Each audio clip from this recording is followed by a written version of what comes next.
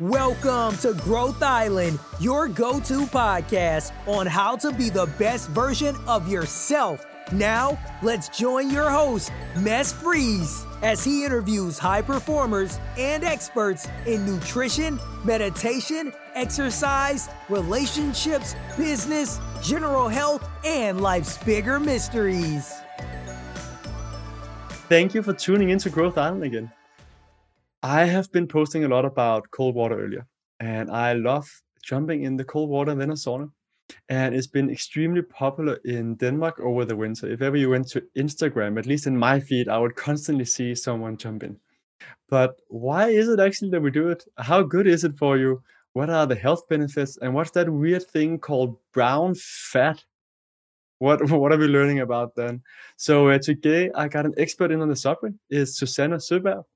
She is a researcher. She has a PhD in basic metabolism research, and she has a specialization in cold water and brown fat. So I couldn't find anyone much better to talk about this subject. She also wrote a book about the subject, and she's being featured many different places, sharing the knowledge about how can we do the cold water swimming in the best manner, and how do we live this good life. So Susanne, thank you so much for coming on. Well, thank you very much for inviting me. I am very honored. So Susanne, how do you suddenly get started on researching cold water and brown fat? How does that start? Yeah, it's a really good question. How do you end there? It's actually because I always been very interested in obesity and type 2 diabetes, and been researching that for a while. I did some other metabolism research before I started the brown fat research. So I've been in another topic before that. But then I met this other supervisor researcher who was very passionate about something called the brown fat. And the brown fat could do something different from the white fat. So the white fat is storing the energy in the body, and you get more white fat and you want to get rid of it actually. And this brown fat type actually can increase your metabolism, and it can remove the white fat. So it increases your metabolism. And I thought that was really interesting that you can have two types of fat working completely different. The one is storing and the other one is expending the energy. So I really wanted to look into that. I just thought the topic was really exciting and very new because we don't know that much about the brown fat. So when I got into this research, we knew something which that's been researched for maybe 10, 15 years or maybe a little less. And I could actually contribute with something new here. So I thought that was really exciting to get on board really early. Cool, Jane. And just to clarify, someone sitting out there, I'm very white. I don't have any brown fat. All human beings have white fat and brown fat. It doesn't have anything to do with skin color. No, that's a good question.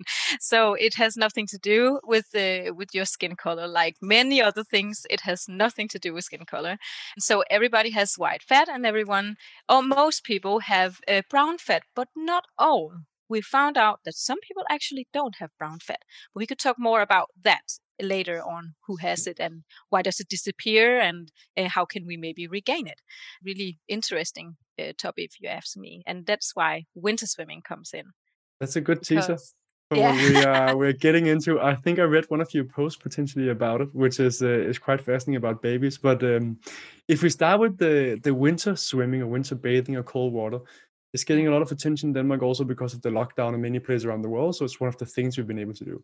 But it's something that people have been doing for thousands of years. Why is it so good from a health perspective? Why is it so good for your health? Well, the question is probably also first, is it good for your health? I took that for granted from some of the research that I've read. Yeah, is it good for your health? So there's been many studies looking into the health of winter swimming, and there's been many studies only looking at on one outcome. And I think and that is also how you need to do it, because you can't measure everything, but everything is actually activated in the body when you jump in the water. So many things happens because you activate your sympathetic nervous system. And that is your fight and flight, you can say, system. So you really get alert because of the cold is so cold that the body sees it as something extreme is happening, you might die. So that is the one system, but it also activates your diving response because you submerge into the water, and that is a reflex. So you have also activated the parasympathetic nervous system. So you have two systems that you have activated, and when you do that, you get some health benefits from it because activating your sympathetic nervous system is also what we know from exercise and running. You will increase your metabolism. And from the parasympathetic nervous system, you will activate serotonin and cortisol, which is also able to calm you down and also makes you more mentally balanced. So that's maybe why people who went to swim, when they get up, they both feel excited at first because of the norepinephrine and release and endorphins and dopamine in the brain and all these the neurotransmitters going on in the brain at the same time. But after a while, you will also feel a bit more calm. And that's also because of the activation of the parasympathetic nervous system. So two systems working together, maybe in a conflict at first when you jump in the water, but then later on, then you will have both things actually going good for you as good things. But we don't have human studies where we have measured how much dopamine signaling there is released in the brain when you jump in water. We don't have that yet. I don't know if it's even possible to measure that in the brain in humans, but it's been measured in mice. So we have that from mice, but not from humans yet. But we think it can be related at least. And it also fits with how people are feeling and how they explain the experience afterwards. But Yes. fascinating to know that we actually did. I find the more that I dig into science, the more I realize how little we know, and especially the brain, because it's so like when you go into sleep as well, like what can we actually measure, right? And much Yeah. of it, as you're saying, is coming from us because we're doing horrible experiments on them, Yeah. but that are like Yes. then hopefully doing something for humans to be able to live better. But Yes, fascinating to hear, and also like those two systems being activated at the same time. Do we know Yeah. of any other like states of mind or activities where we get those two systems activated at the same time? Because often is one being more activated than another, right? Yes, exactly. So, and not that I know of, No. because the thing with the parasympathetic nervous system activation, it comes from the diving response. So you need to submerge into water, and that you don't really do that other than from swimming, I guess. Yeah. Yeah. That I think it makes sense if you Yeah. want both activated at the same time. Yeah. But you can get, I call it post swimmers high, when you afterwards feel very happy and lightheaded, and from the running and the hormones and signaling in the brain. And you also get that from running, but you need to run a bit longer time to get the same runner's high as you get from the high the post swimming high, but you still get the same feeling afterwards of being happy and feeling good. Yeah. So you can get that good feeling from other things than just winter swimming. But now we're only talking about the brain right now. There are Yeah. other things in the body happening. So Yeah. yeah. So talking about winter swimming, a Mhm. question that I often get is like, how cold? I've been told between 12 and 14 degrees is where you get the majority of the benefit, but I haven't seen the references on it. Have you come across anything in your research about like when is it cold, or like how cold is it when we do the studies? Yes. So there is a threshold on 15 degrees. So at 15 degrees and under, you can call that cold water and cold water swimming. And that is where you get the most cold shock response. So from 15 degrees Celsius. Celsius, yes. Yes. But I mean, where you get the most benefits, I think you asked me that as well.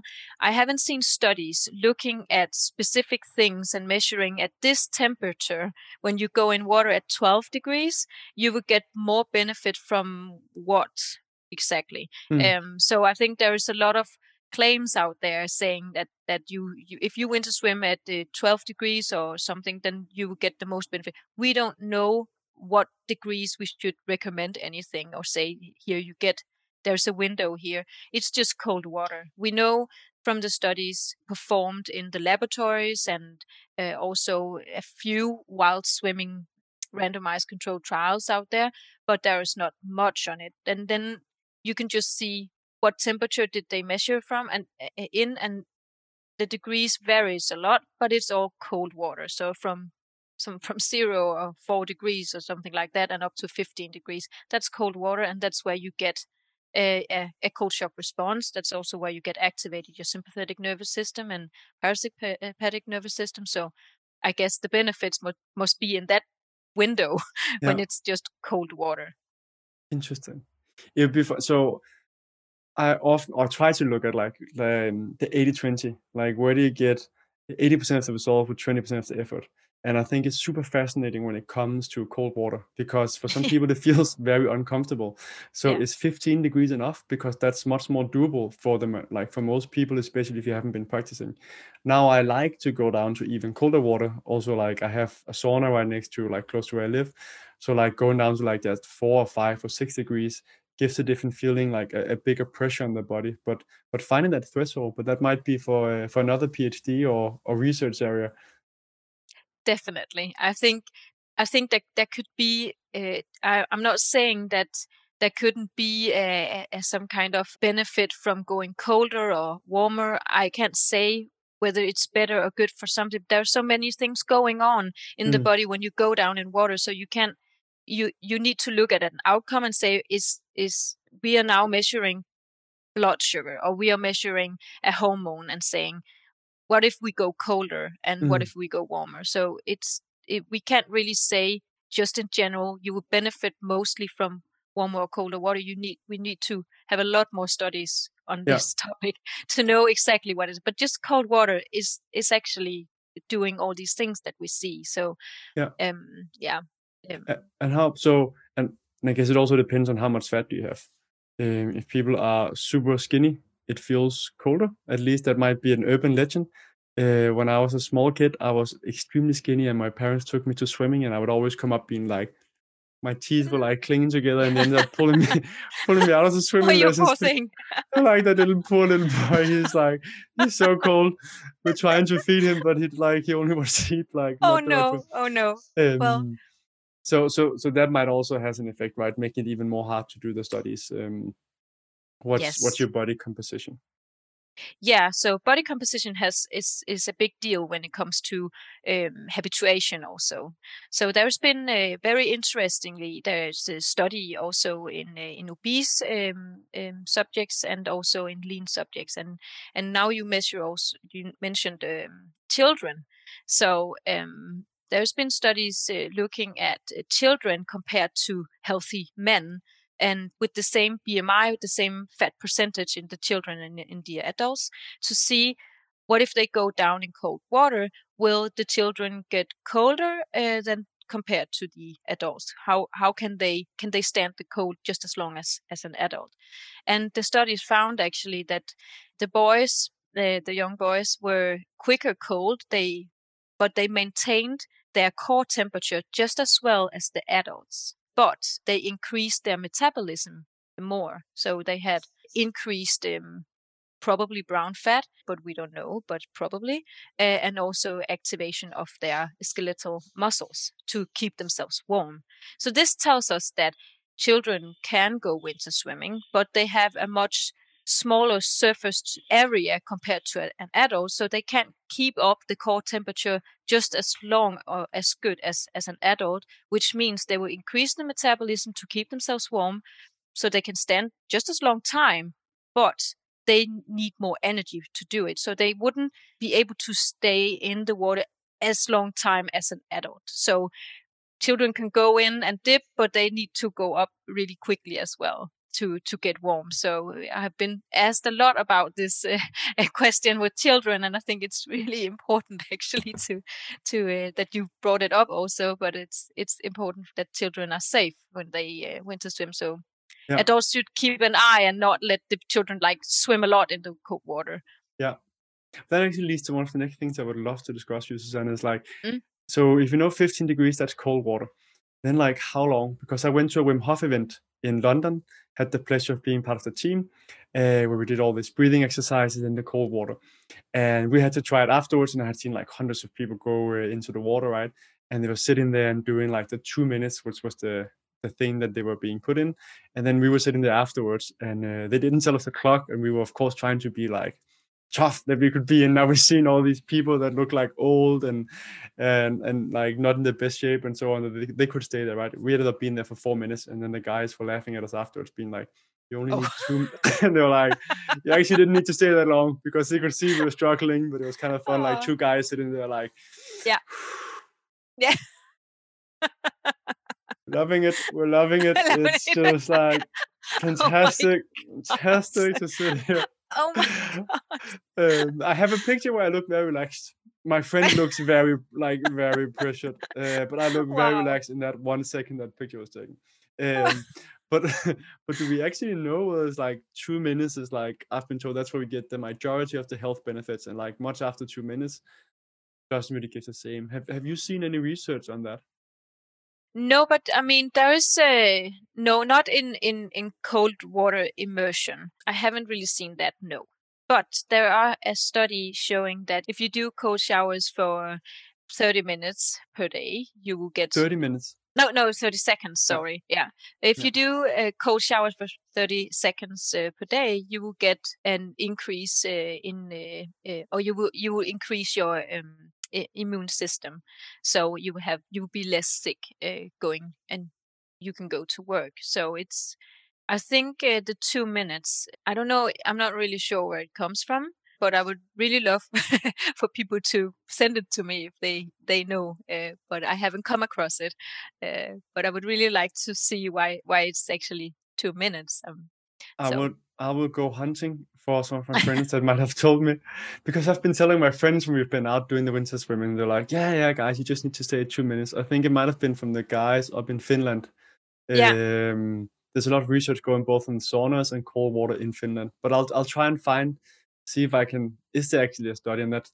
There's so many urban legends out there about health. That's why I really try with the podcast as well, figuring out like, is this, do we, like, where does it come from? Just like the habits take 21 days, turns out to be like, it came from a plastic surgeon, that kind of something about when they would be feeling more normal, and kind of said it in one context and got re-explained, and now everyone knows like it takes 21 days to build a habit, whereas like, who said that? What? Where did that come from, right? So it just takes a turn, and then it's and then everybody says it, but I guess, but the habituation is actually, habituation means that you get adapted to the cold water, so you can stop hyperventilating. So what happens when you go into the cold water for the first time is very interesting, I think, and amazing. So when you go into the water, your body will almost scream at you and asking you, what are you doing? It feels like you are dying. So feels very wrong. It's like the body is like, what the fuck are you doing here?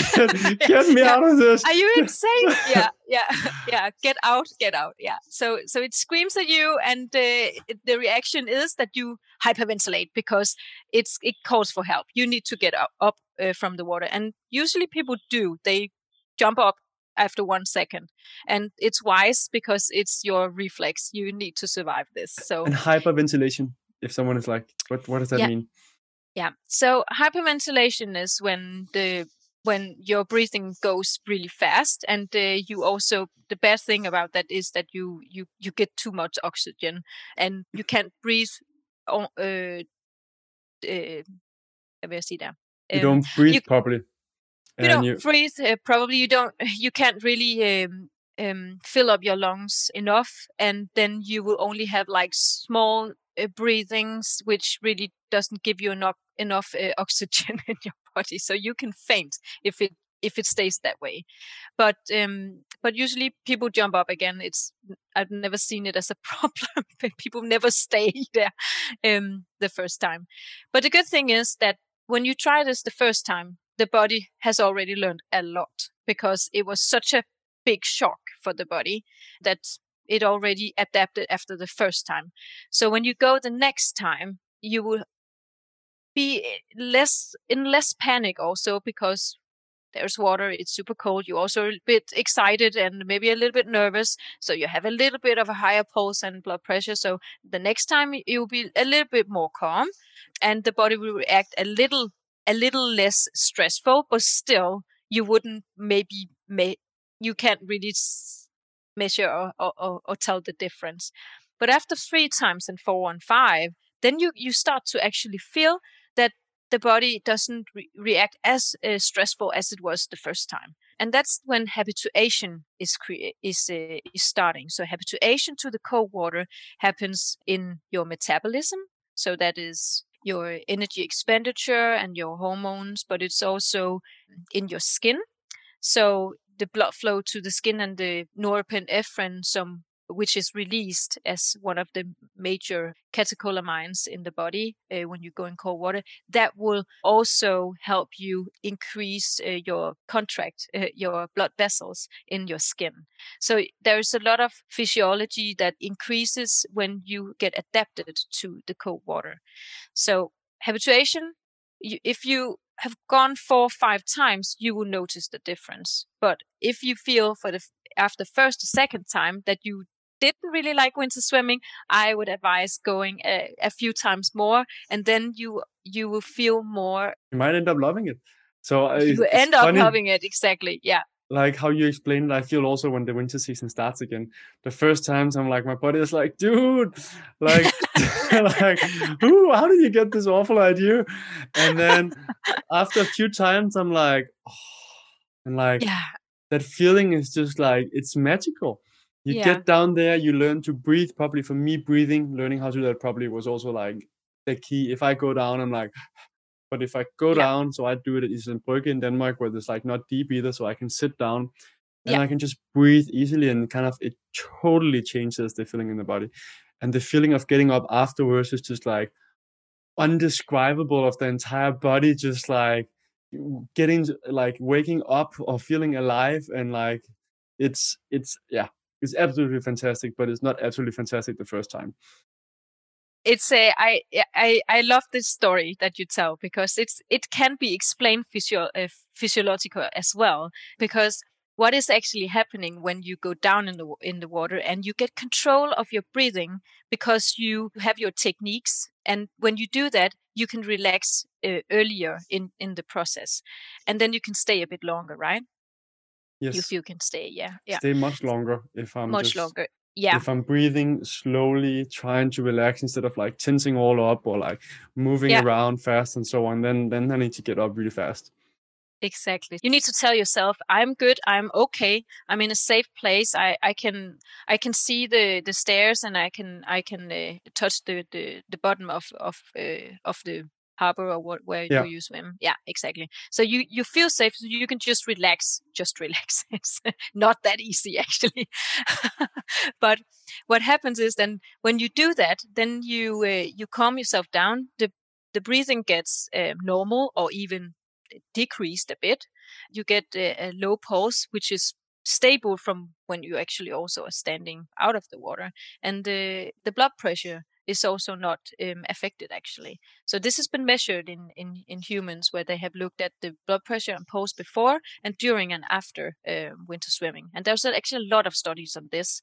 And part of my PhD was also to gather this literature and actually do like a mean of all the blood pressures measured in all these studies. And we actually found that when you do that, you see that nothing really happens with the blood pressure, and actually also not the pulse. Maybe if you're a new winter swimmer, but there's not a high increase in pulse or blood pressure when you go down in the water. So I think this is something people often think, that you get a super high pulse or blood pressure or whatever, but actually maybe that's related to panic or just nervousness. So, and then you got up again from the water, and then you feel this tinkling all over your body, right? Yes. Yeah, it's amazing. I think that is the most amazing part. You get up and you get this high energy, and you just you don't feel cold even though the wind is there. And I think that is just so amazing. And what happened there is actually that when you go in the water, norepinephrine is released in your body. And what is that? Someone saying like, Norepinephrine. that's a fancy word. Like, Yeah, if you haven't yeah, studied that, or you like, yeah. yeah. What is norepinephrine? It's released both as a hormone from the adrenal glands, and it acts in parallel with adrenaline, which we know from when we exercising or something like that. Yeah, so when you get high from exercise, you get adrenaline release from the adrenal glands, but also norepinephrine. And norepinephrine is also released in the brain as a neurotransmitter. So as soon as you touch the water, you get cold in the wind, there is these cold receptors in the skin, which sends a signal to the temperature regulating center in the brain, because we need to always measure in the body, are we getting cold, are we getting too hot, because it needs to warn you to get away and escape this danger of temperature. So the cold water is a danger, and it sends a signal to the brain, this is not good. And then it releases norepinephrine, because that gives us both energy, but it also sends the signal to the skin where there are small blood vessels which contract, because you want the blood to go into the center of the body to keep the vital organs warm. So it's just a survival thing. But when you then get up on the bathing bridge and you stand there and you feel good, and you feel it's just tingling all over your body in the skin, it's because your nerve ends are getting numb. They got numb from contracting the blood vessels, but also from norepinephrine. Got it. So talking about more of the benefits, I've read somewhere that one of the benefits is that it decreases inflammation in the body. The cold water. So this can be really good because we want to decrease inflammation. If you are working out to get really buff and big and want to gain a lot of muscle, you might want to wait a little bit, because the inflammation is also what breaks down the muscles and then rebuilds them. But otherwise, if you want fast recovery, then the cold water is really good, and why some of the athletes are using cryotherapy as kind of a way of mimicking cold water. Is that aligned with like the research you've done and what you've read? Are you asking specifically about the cryon thing, or can No, you? more the cold water. So Yeah. the cold water, if it actually lowers inflammation, because that's what many of the people that I follow that talk about cold water as well as saying, like, that's one of the benefits of the cold water. Yes. The cold water definitely has a connection to the immune system. And we see in studies that it can lower the leukocytes, and also it increases the leukocytes and also the monocytes in the beginning. But when you get habituated, it decreases. So that's quite funny what happens actually when you are a new winter swimmer, and then when you are a habituated, trained winter swimmer. So it decreases a bit. Yeah. And I've also seen this in my studies, but I can explain that in a bit. But what happens is that when you also get an increase in your antioxidants, which has also been shown in studies of winter swimmers, that they have an increased antioxidants.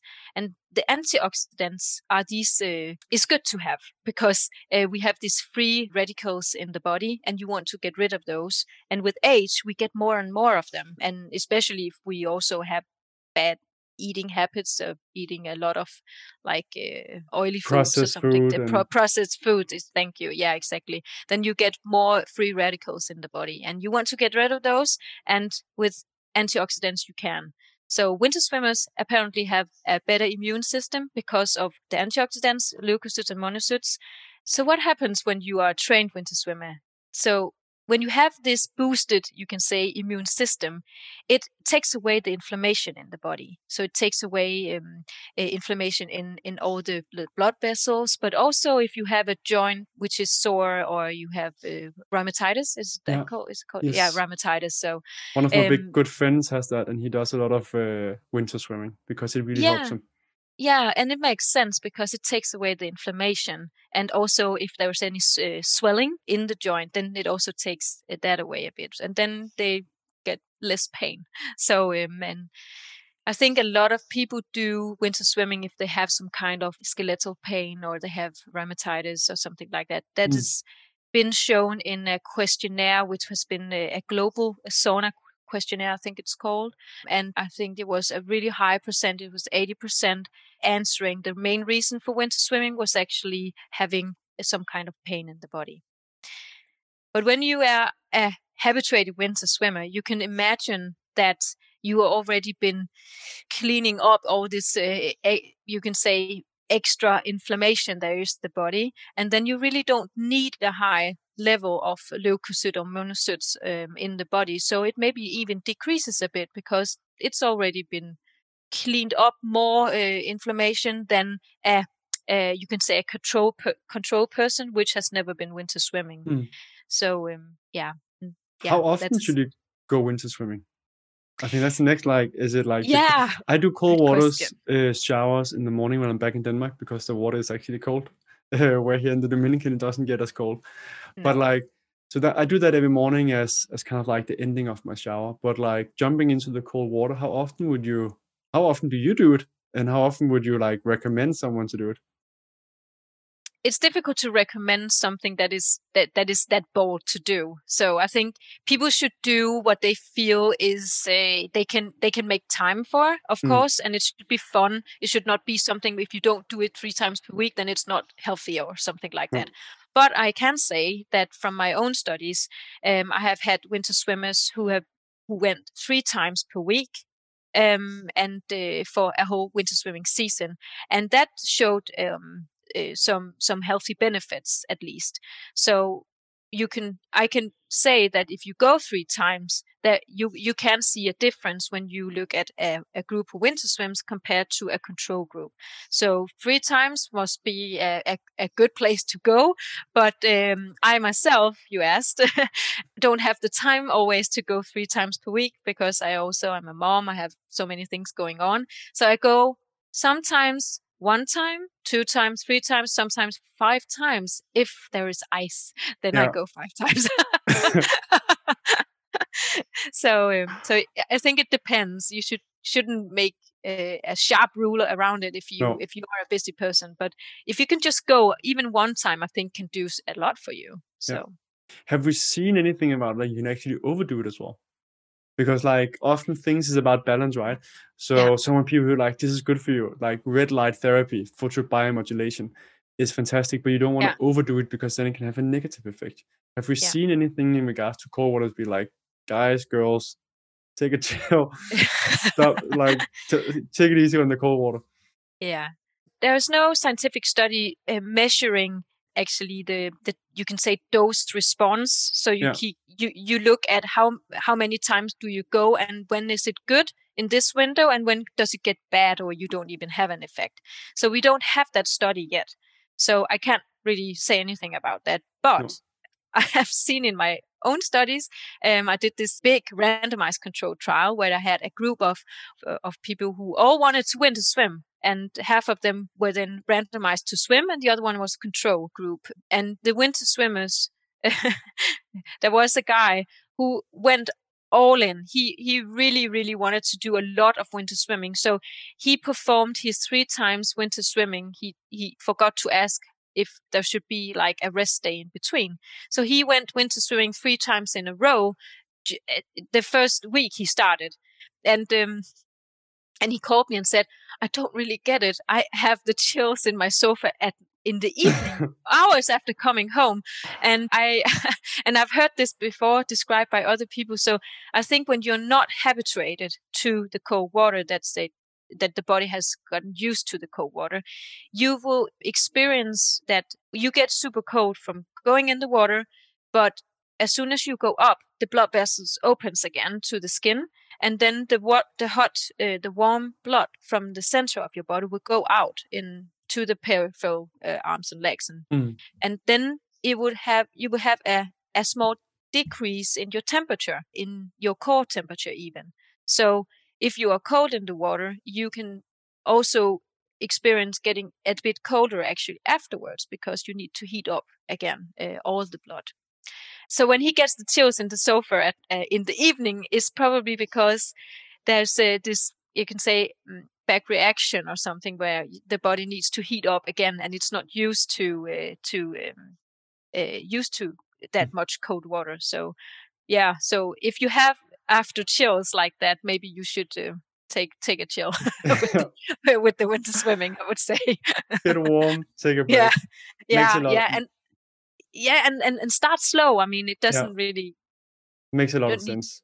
And Yeah. I think there's also like you can make studies and everything, but it's not the same as you like really get any proper results of it. And it's like also feeling your body. Like we can Yeah. do the control studies and what works for the majority of people, but it's also feel how your body is reacting. Know that the first couple of times might not be as pleasant, Mm. and then do you feel good from taking like if it's 4 times or 5 times and how long you're staying down, and then actually kind of evaluate instead of just being like, oh, this study told me I should go 6 times, but if you're not feeling that good Exactly. from it, Yeah. then that makes a lot of sense, at least intuitively for me. Yeah. Even Exactly. though I I would think. love to get that like 5 times optimal, no more than 5 times, but Yeah, we would like that because we like the rule. We like to know how many times. When do I know I get the benefit? But yeah, I mean, I think we will know sometime in the future. Somebody is going to do this study, and it will be super exciting to know if there is this dose response with cold water. yeah, Um, for sure. Quickly, yeah. who shouldn't be doing cold water swimming?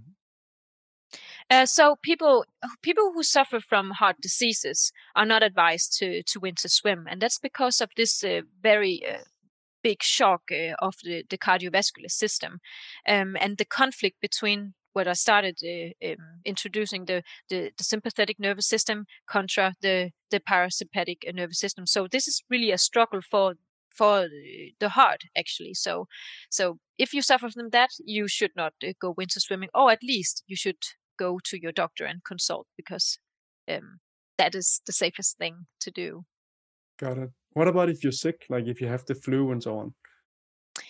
Yeah, so if you are sick, feeling not well, or you feel dizzy for some reason, you should not go winter swimming. It's not safe. Okay. And if you are sick, then you go and stress your body with the cold, and that could actually just make it a bit worse. So wait until you are feeling really good, or Okay. feeling at least healthy and well. So the cold water swimming would not be a way to recover faster. You would actually say, even though if you can have it in a safe manner that you don't drown, you would say like it doesn't seem to be something that benefits a faster recovery. Recovery from what? Yeah, if for example the flu or if you have a Okay. cold.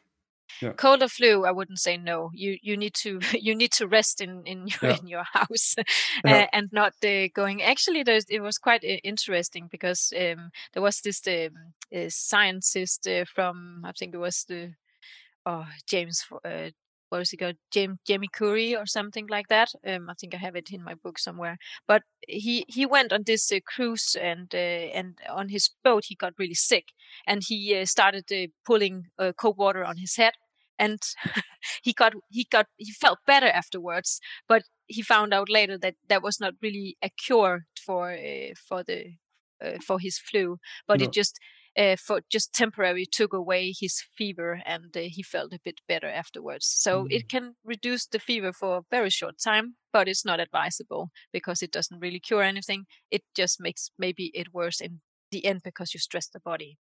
got it. So I will next time not jump in the water or sauna right after. So No, no. I But we did that. didn't talk about the brown fat and the No, winter swimming, the connection. So I yeah. don't know if you want that. If we have time, depends on your back or like when you have to run off. Yeah, Susanna so or I think we can take that as well, because if you ask me, that is the new interesting stuff there is about yeah, winter swimming and metabolism. So yeah. I think So we should. what's up with the brown fat? So yeah, the with the brown fat. So the brown fat is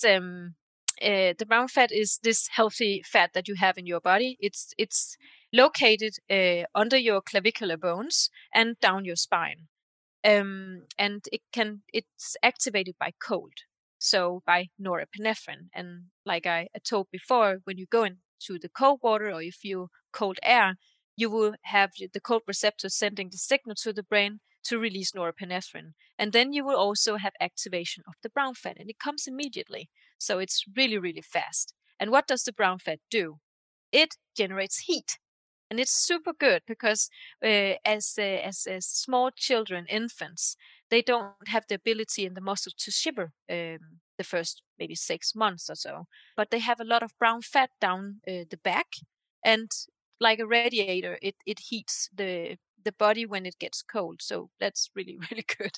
But with time, we can see from PET-CT scannings that the brown fat amount decreases with age. And we also seen in science studies that the brown fat also decreases with BMI and also type 2 diabetes. So what we thought was very interesting was finding out, why do some people have brown fat? Why do people have brown fat and why some don't? And why does it decrease with age or BMI? Or so can you actually regain some of your brown fat? And after 40, we have seen in studies that after 40, you have less brown fat. So there is like a threshold there when you turn 40, apparently. So the metabolism goes down, and maybe that is actually what is going on. Maybe you lose the brown fat and then the metabolism goes down, or maybe it's the other way around. We don't know exactly. But we see that. So we found in studies where subjects have been wearing cooling vests or sleeping in a cold room for a month. In a cold room, is that lower than 15 degrees then again, or? No, so that was actually 19 degrees cold air. But Yeah. you're also in the room for a longer time. You sleep there for 8 hours and during a whole month. Yeah. So they took this group and they PET-CT scanned them to see the brown fat in a month where they slept at 24 degrees. And then they slept for 19 degrees a month. And then they saw that there was an increase in the brown fat amount in the body, which increases your metabolism when you are cold.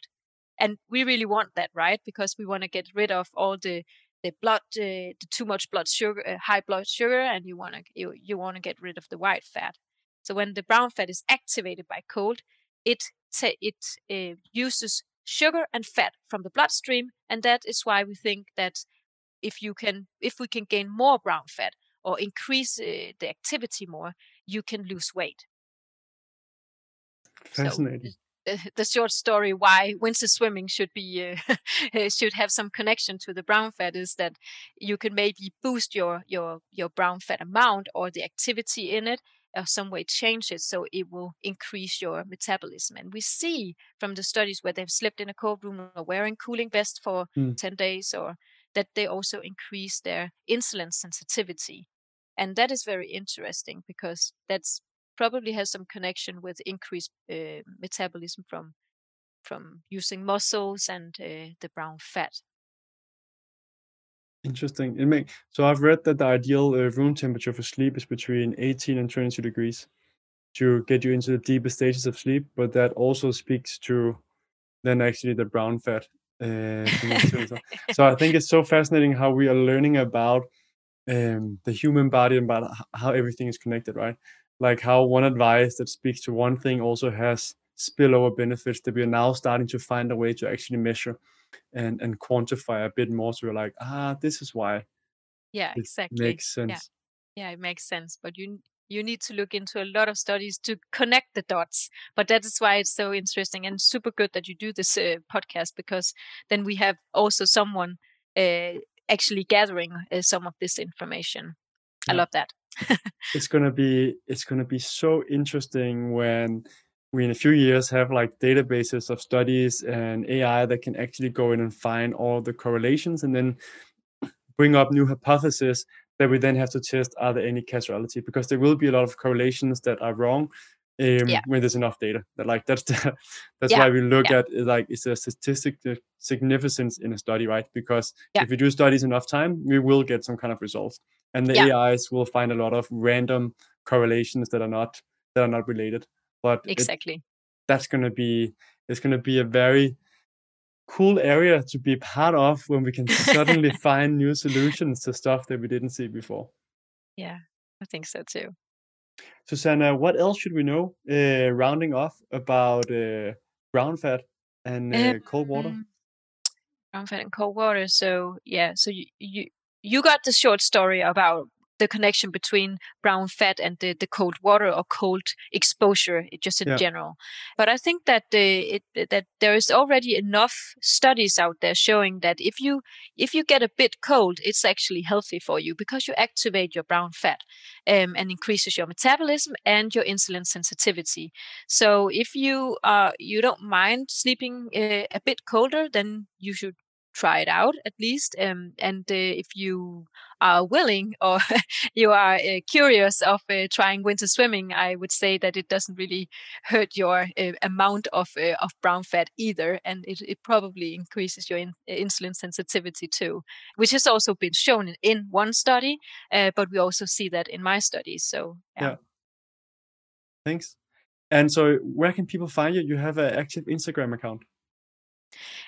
So my Instagram account is Susanna Søberg. So you can go in and check out my all my features. I have written a bit about the brown fat, and I will do more of that, of course. And I also show when I publish a new book. I have my book translated in English, so it will be available, I hope, this year. So it will be out there very soon. And in the book, there is much of the advice I just gave now, but just more thorough, of course, and also with references to studies. And of course, a lot about my research in brown fat and winter swimming, and also stories from my my actual research from my studies. So yeah. Any other places people should follow? You do some talks once in a while. Where else can people follow you, or where is it Instagram they should go to, or what's the best place? Yeah, I think Instagram must be the best place. Also Facebook. I have a page on Facebook, but it's the same. I'll make sure to link to that in the show notes. Yeah, so that would be nice. When someone goes there, they might be like, but she's cheating. She's wearing a hat. It's a really, really good question. I like that you just brought that up, Mads, because I'm not cheating or anything. Is it cheating? Okay, let me explain that. I just put it in my book, actually. So I think it's important also. A lot of people ask me, why shouldn't we plunge our head down in the water? And the reason for that is that you get such a from the head, you have a high heat loss. Actually, 80% of your heat loss from the body is from the head, because it's just exposed, and the rest of your skin is covered in clothes. So there's a high heat loss from the head. So when you go into the water and you plunge down with your head under, you get an even much bigger cold shock from the cold water, which could be a dangerous, and also because the blood vessels in the brain cannot contract and dilate in the same way as it can in the rest of your body. So it doesn't really have that capacity. So there is actually a risk of fainting because of that.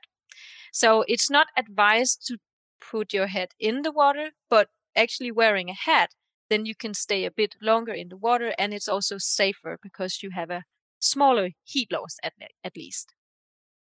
That was good to get. So you actually don't advise to put your head under. You advise to just get it over the shoulders and stay. Yeah, it's enough. It's enough. No. It's enough. You don't need to have your head under the water. So no. That's good to hear. I get problems with my ears when I swim with my head underneath when it's cold water.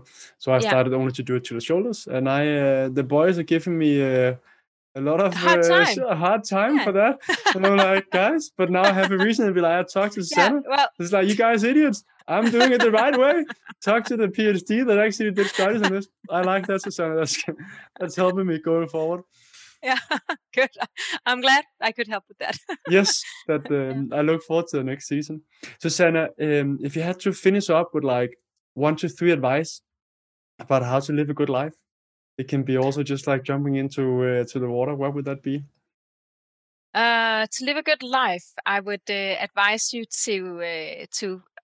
I mean, what kind of advice can it be? I mean, I would advise you to follow your dreams and do hard work, because then your dreams will come true. And do exercise, because that will keep you energetic and it will keep you healthy, so you can accomplish what you really want to do.